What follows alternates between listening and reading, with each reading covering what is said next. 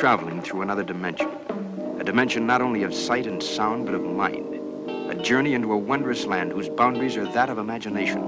That's the signpost up ahead. Your next stop, the Twilight Zone.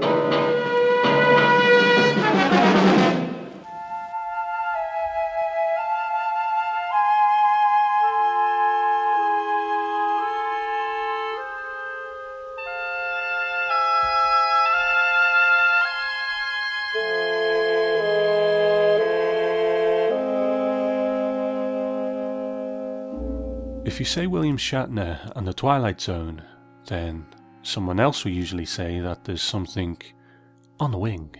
But there is his maybe less iconic, but possibly unfairly overlooked episode from season 2 that we'll be looking at tonight. Now don't get me wrong, I think this episode has its fans, but it definitely lives in the shadow of the other Richard Matheson penned episode that William Shatner starred in, which is Nightmare at 20,000 Feet. We'll get to that one eventually, but today we'll give this one its time in the sun, and this episode is Nick of Time. I mentioned way back in the first episode how I like Americana, you know, the small town classic American look, and I think this episode is a great example of that from the get-go. It has classic cars, an American cafe with stools at the counter, great stuff, and we meet our couple, Don and Pat Carter, who are very much in love, very intoxicated with each other, and they've stopped over to get their car fixed before they go on their way to New York. They drop it off to a mechanic who is played by Stafford Repp, who Bat fans will remember as Chief O'Hara in the Adam West Batman series. Luckily for him, this time round he's not saddled with trying to pull off an Irish accent. Don and Pat are very much still in the honeymoon period of their relationship, with a bright future ahead of them. Don speaks about a promotion that he may be in line for, and they have a very carefree way about them, to the point where even when they get into that cafe, they can't help but put some music on the jukebox and dance together. But when they sit down, they see a little novelty item on the table, but there's also a very familiar figure in the cafe. Well, what have we got here? The Mystic Seer. The what? Well, let's try it, shall we? Have you got a penny, huh? I think so. What'll we ask it? I don't know. Here. I got it. What? Does anything exciting ever happen around here?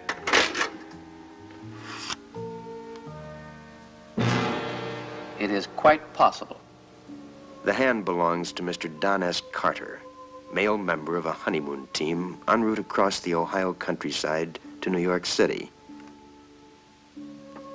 In one moment, they will be subjected to a gift most humans never receive in a lifetime. For 1 penny, they'll be able to look into the future. The time is now. The place is a little diner in Ridgeview, Ohio. And what this young couple doesn't realize is that this town happens to lie on the outskirts of the Twilight Zone. First broadcast on the 18th of November 1960. Written by Richard Matheson and directed by Richard L. Bear. We've met Richard L. Bear with 2 very strong Twilight Zone episodes so far, and they are Third from the Sun and The Purple Testament, so I won't recap what I've already said about him, but if you look down his filmography, there's one thing that stands out more than the others, and that's a series of 63 shorts that he made back in the 50s that all begin with the title So You Want or So You Think. So there's lots of titles like So You Want to Be a Detective, So You Want to Give Up Smoking, So You Want to Be in Pictures, and so on. And these all feature the misadventures of a character called Joe McDoakes, played by George O'Hanlon, who would later become the voice of George Jetson on the Jetsons TV show. So they're amusing little 10-minute shorts that theatre owners would play before movies and so on.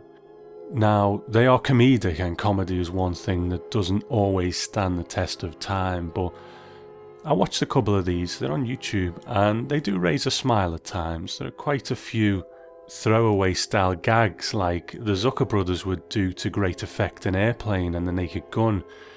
You know, gags that the character wouldn't necessarily acknowledge, but they're just happening to the side of the screen or in the background or something like that. Other times the comedy is very broad and a little cringeworthy, but they are of their time, and, you know, he made 60 plus of these things. So back to Nick of Time. There isn't a great deal of trivia about this episode, so a little detour here and there isn't necessarily a bad thing. So that familiar figure in the cafe was, of course, Rod Serling. And I think in a past episode I misremembered the opening of Nick of Time, in that I think I said that Rod Serling was sitting in the cafe reading a newspaper.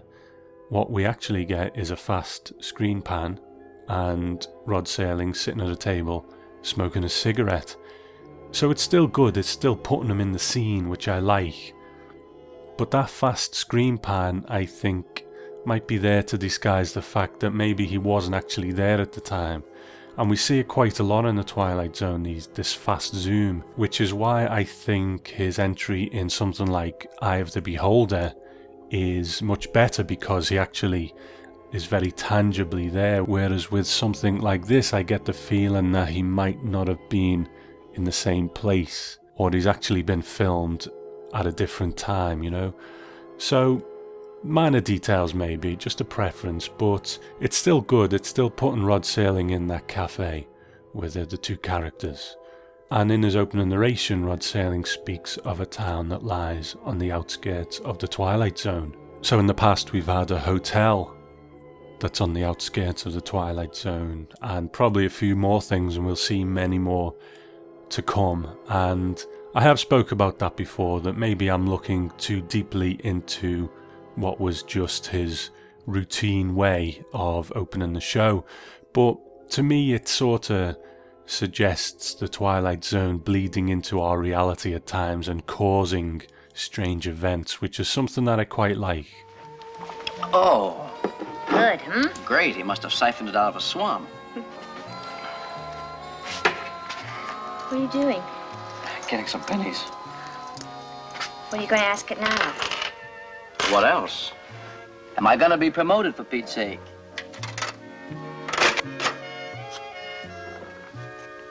Hey, look. What? It has been decided in your favor. Ah, you see, your worries are over. So Don and Pat sit at their table in the cafe, and Don puts some pennies in the Mystic Seer machine. Now the Mystic Seer is a little novelty item. It's a napkin holder that you put a penny in, and it gives you a slip of paper with a very generic fortune on it. You have to ask it a yes or no question and it will answer you in some fashion. And it has a little devil head on the top as well to give it some character. At this point, Don's interaction with the Mystic Seer is still very casual, and he calls his company to find out about a promotion that he's been waiting for, and he finds out that he's got it. So it's all very innocent at this point, but because the Mystic Seer predicted that he'd get the promotion, Don gives it another try. Is it really going to be 4 hours before we get out of here?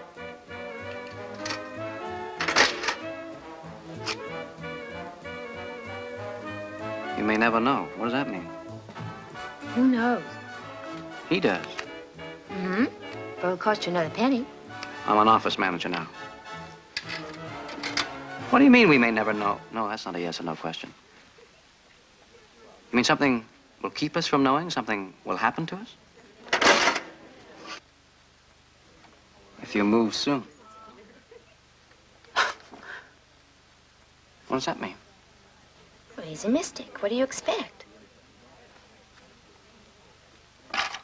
Ah, I can see I'm going to have to be the frugal one in our family. Just one more. You mean if we're not supposed to move, we're supposed to stay here? Just one question per penny, please.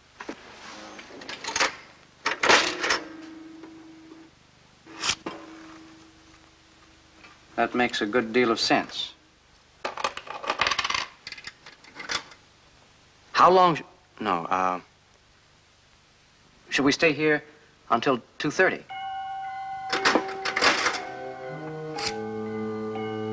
try again. Should we stay in here until 3 o'clock?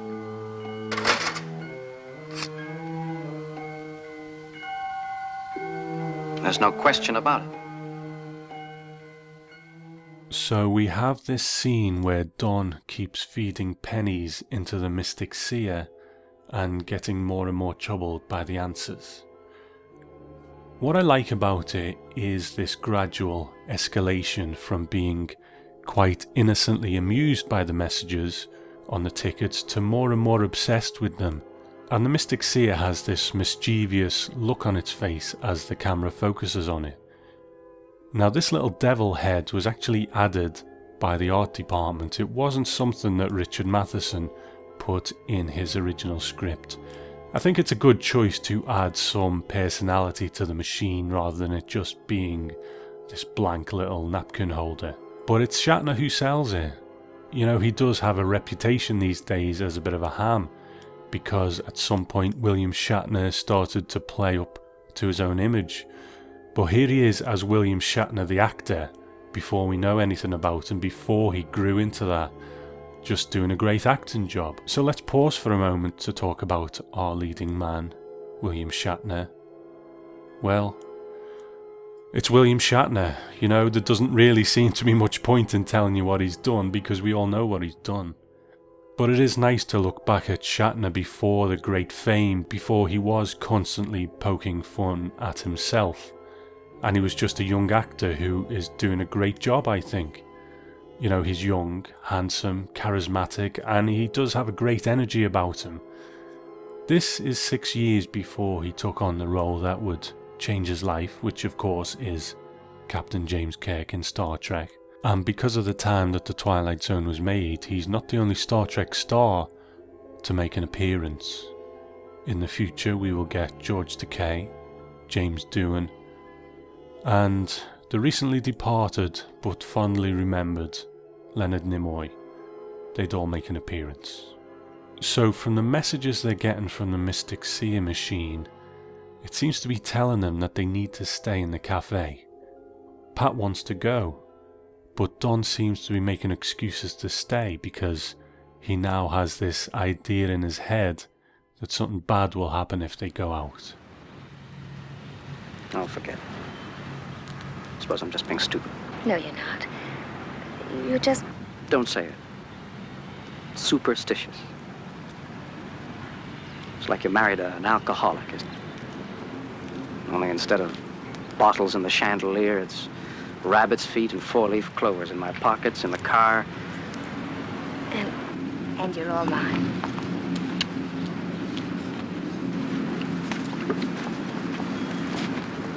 What are you doing? What? Well, you keep looking around as if... Do I? You are worried. You're worried about that... Oh, Don, I wonder when you act like this. I'm sorry. I'm not trying to upset you. I know you're not. It doesn't change the facts, though. What facts? 6 straight answers. Oh, Don, please. Oh, stop treating me like a retarded child or something. I didn't make those answers up.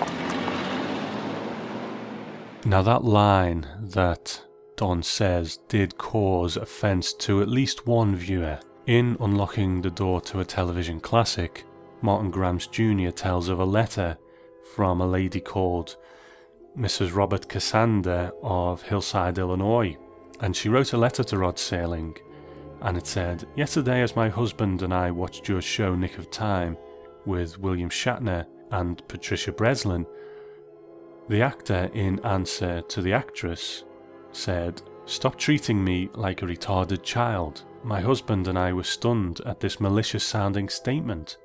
If only you knew how that statement hurt. Couldn't you have used a different term? I have a feeling that we're not alone in feeling this way. We have a retarded darling that God sent us." And Rod Serling sent the reply, "I did not write the script to Nick of Time, but I know the writer personally and professionally, and I also know that he is a man of stature and goodwill who would never knowingly have caused as much personal hurt to you as he obviously did, with a thoughtless throwaway line which to him meant nothing, but which to you must have been heartrending. Please accept my apologies in this, and my assurance that it will never happen again on my show, or any program in which I have a part. Too often, we go along blithely unaware of the myriad meanings of language amongst people, where to most a certain line is general, unspecific, and quite innocuous. To others it has a very special meaning, and can be both damaging and offensive. I'll be most careful of this in the future, and I thank you so very much for calling it to my attention. So that's an interesting detail from a time when I suppose we consider a bit less sophisticated than now, and maybe most people it did go over their heads, but she's pointed that out, and Rod Serling responded, I think, in a very classy way. So good for her for pointing it out, and good on Rod Serling for responding in that way. Now, that conversation between Pat and Don seems to suggest that Don has past form for being quite superstitious and obsessive about things, and they introduced that quite well, not too heavy-handed. They showed a 4-leaf clover on his keyring earlier, so the episode's setting up that question in our minds: does the Mystic Seer have some sort of power, or is it just Don's obsessive, superstitious nature?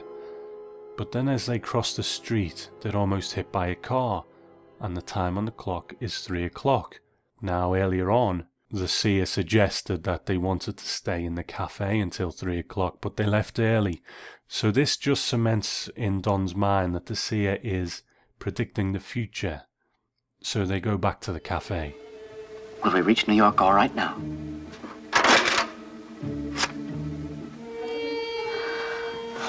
Your chances are good. Very precise. Honey, what do you expect? A slip should come out and say, hiya, Donzie and Patsy, so how's by you? It's here me. I never said these slips were made for us personally. I only said I that... heard. Don, don't you realize it? You could get the same kind of answers from any one of these machines in here. Try and see. The same kind, maybe, but not the same answers. Don is in deep now, and Pat is becoming scared of his behaviour. This machine is predicting our future. Do you think I could just walk away from it?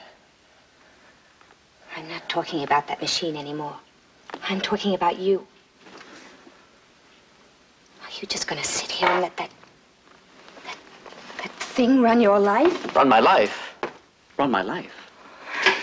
Isn't that exactly what you're letting it do? Don, it made you call the office before.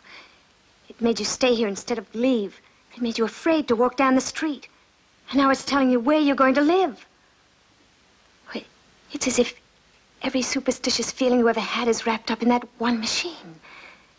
It doesn't matter whether it can foretell the future. What matters is whether you believe more in luck and in fortune than you do in yourself. You can decide your own life. You have a mind, a wonderful mind. Don't destroy it trying to justify that cheap penny fortune machine to yourself. Now, it's this speech, nicely delivered by Patricia Breslin, that snaps Don out of his fascination with the Mystic Seer. They leave, they take hold of their own destinies, and head off into the unknown to write their own future. But as they exit, an older, more worried-looking couple enter, and they go to the machine, and quite obviously, they've become slaves to it. Now, Richard Matheson recalls in Unlocking the Door to a Television Classic how he got the idea for the episode, and he said, "On Nick of Time, my wife and I were in a coffee shop in the San Fernando Valley, and there was this little fortune-telling machine that answered yes or no. And so I just thought, oh, that's an interesting idea. The derivation is something you read. With me, it's mostly something I see in the movies. If it's a lousy movie, I don't leave, which I should, but my mind drifts, and something that I see may just trigger an alternative idea." Now, I have read that in the Twilight Zone magazine, Richard Matheson regretted that Patricia Breslin, who played Pat, didn't come back to play William Shatner's wife in Nightmare at 20,000 Feet. I think that would have been good too. There's not really much to say about her as an actress. Nothing really sticks out to me on her resume, and I don't think her performance is anything amazing, but it's decent, and I think she does share a really great chemistry with William Shatner. Like I said before, this is a Richard Matheson episode, and like Nightmare at 20,000 Feet, it stars William Shatner. So how good would it have been to have Nightmare as a kind of sequel to this? Shatner's character has different names in both stories, but they do share the same obsessive tendencies, and it would have been good to revisit that character down the line in a second brush with the Twilight Zone, where that sort of flaw in his personality that we see in Nick of Time has took hold of him more and has really kind of got a grip on him. I think it would have been a good thing, but unfortunately it didn't happen that way. I think the most obvious comparison you can make with real life that this episode has is Shatner's using this machine as a sort of guide, a guide to his future. He can't make a decision without consulting the mystic seer. And I guess a real life equivalent is the use of mediums and psychics. In the past, I have been quite interested in that, not as a particular believer, but an interest in the phenomenon, if you like. I did have a friend who was very into such things, and I went along to a couple of like stage readings just out of interest, you know. And what struck me is, and I don't mean this as offensive to anyone who believes in these things or uses these things, each to their own, you know, but there was a certain section of the audience that came across to me as very needy.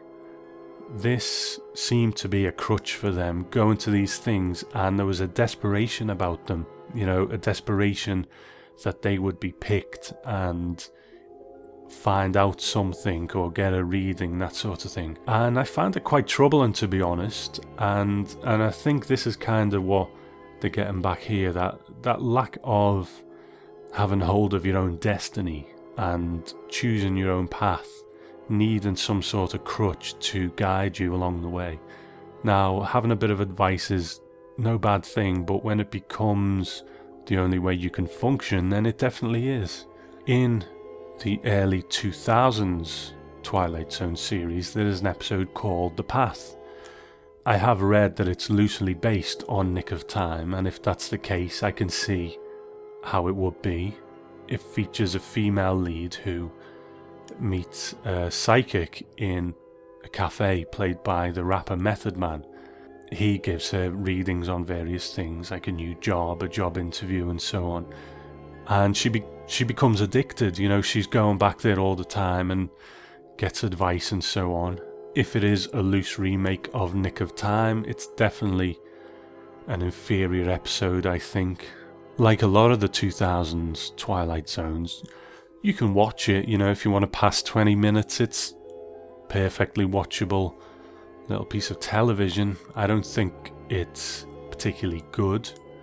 It's very disposable. It feels very disposable to me, and it features an ending which I won't ruin in case you want to check it out. It kind of leaves a bad taste in the mouth because it really paints the lead character as very repellent, and that happens in the Twilight Zone sometimes. Sometimes that's the point. They have to learn a lesson, and the Twilight Zone teaches them that lesson or casts some punishment on them. But, you know, it's there for you to watch if you want. But like I say, I don't think it holds a candle to Nick of Time. Overall, I am very fond of Nick of Time. We keep comparing it to Nightmare at 20,000 Feet, and I think that probably is the better episode, but I think this is a good, solid little Twilight Zone, and I enjoy quite a lot. Again, we've spoken in the past about the episode When the Sky Was Open that didn't feature anything tangible as a threat. It was all things that were suggested. But even in that episode, there was people disappearing and so on, and that's what the characters were getting so freaked out about. Here there's even less than that. We don't know whether the Mystic Seer has any sort of power. We don't know whether it's just Don being superstitious and taking these things too literally. So again, they're making this unease, this escalation out of absolutely nothing, and I think Shatner pulls it off brilliantly. Pat Breslin as his wife is a great support, and in the end, Don is snapped out of it by Pat, and they leave. then we get this other couple who come in, and they are obviously slaves to the Mystic Seer, so we have that comparison there. Now, I occasionally quote from a book called Rod Serling and the Twilight Zone, the 50th Anniversary Tribute, and that's by Douglas Brody and Carol Serling. And in it, Brody makes some observations about the episode. Some of them are quite interesting. I don't always agree with his observations, but you know, a lot of people probably don't agree with mine, so that's fine. The first thing he sort of said, one of the first things he says is, Shatner resembles Serling, short, darkly handsome, conventional, but with an edge. More notable is the resemblance between Patricia Breslin and photographs of Carol Kramer Serling from the late 1940s, the beautiful brunette with probing intelligence and firm moral stance, suggests that this couple stands in for the Serlings who did journey from Heartland, Ohio to Manhattan after Rod's early success. He also makes some comparisons with the episode The Fever, because both of the male characters have an addiction in that Franklin Gibbs was addicted to the slot machine. In this, Don is addicted to the Mystic Seer. Brody kind of compares those two characters. He says, why does Don Carter deserve to be saved when Franklin Gibbs did not? Youth and attractiveness aside, Carter displays the warmth of a humanist. Before the problem begins, he and Pat hold hands, suggesting not only sensuousness, but a true affection for one another. He's also warm when speaking to others, including the diner's counterman.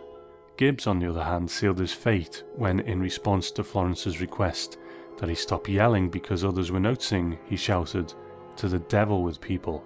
And he finishes by saying, no sooner have Don and Pat Carter left than another, notably older couple enter. He feeds the machine pennies. She weeps as the Satan-headed fortune teller regurgitates cards that, in the man's mind, imply that they are its slaves. The actors are dead ringers for Everett Sloane and Vivi Janis in The Fever. By implication, the older generation accepts his fate and so remains a prisoner of it, while the new breed of partners in life exert free will and escape. For them, then, there is hope for the future.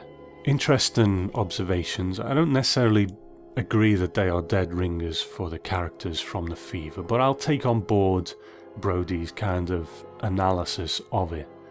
So it's a very traditional Twilight Zone message, well delivered, I think, about not becoming a slave to outside influences and creating your own path, creating your own destiny. Is there any way out? Any way at all?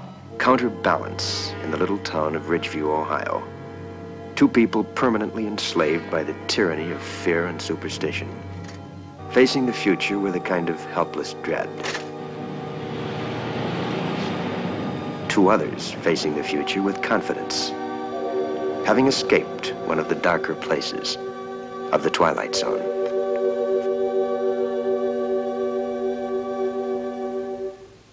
Now let's hear from some listeners to the Twilight Zone podcast in Submitted for Your Approval.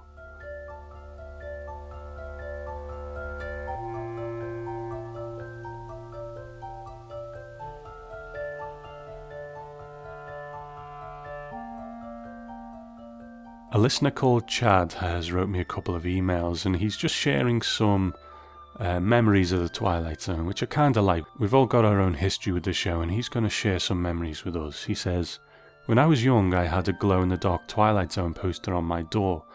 I used to love watching the old episodes in syndication or on cable. I'm very happy to have recently rediscovered the show with the box sets, books, and your podcast. As I get older, I realise there is a whole world behind the shows, behind the series. I find learning about Rod Serling really illuminating. Now I know why the original Planet of the Apes was my favourite, because he had a hand in the writing of it. Serling struggles with the network, creative control of the show, and the struggles to put some of his stories dealing with issues like race, equality and empathy on the air unmolested, because of the threat to ad dollars from the southern states in the US, is a rich part of his personal narrative. Sailing wanted to change TV itself and broaden its ability to do something more than just create revenue for sponsors. These themes are addressed on the PBS bio they did on him, which is included in the recent box set, and on As I Knew Him by Anne Sailing, which I just listened to on the audiobook and recommend. They are also addressed on your podcast. I continue to get a lot out of your show, which is very well done. The 25-minute runtime is perfect, the lead-in music is excellent, and all the interview clips, quotes, and behind-the-scenes info woven in with plot descriptions makes it one of my favourite podcasts. I took some film courses in college and appreciate how you put in discussions of the director's choices of camera angle, set, and production as part of the storytelling. It occurs to me that your podcast, in a way, does something that Sailing himself fought to do. The technology of podcasting allows a show like yours to provide quality content which, if we limited to commercial radio, would likely never see the light of day. I'm sure that Sailing would be proud. Keep up the excellent work, and thanks, Chad. I appreciate that very much, and it's interesting your thoughts and comments about podcasting in general, you know. I agree. I think what podcasting has done is give us a chance to listen to the kind of things we want to listen to that radio would just ignore, maybe because they don't think it would hit a big enough audience now. I've been lucky that the Twilight Zone podcast has a very big audience, bigger than any other podcast I've ever done. So, you know, this show that's over 50 odd years old still gathers that interest, but would a radio station agree with that? I don't know, you know. But were it up to me and I had control of a radio station, then it's the kind of programming that I would put on it, you know. These examinations and so on, I find are very interesting, and it's the kind of thing I would do. So thanks for your thoughts, Chad. So thanks everyone for listening, and if you want to send in some feedback, then email tom@thetwilightzonenetwork.com. Not much content in terms of trivia this episode, because it just wasn't there, even in Unlocking the Door to a Television Classic. It's a very short kind of entry on Nick of Time, and the episode that we'll be discussing next time is even shorter, so we'll see how we get on with that. That episode is called Lateness of the Hour, and we'll be looking at that next time. Bye-bye.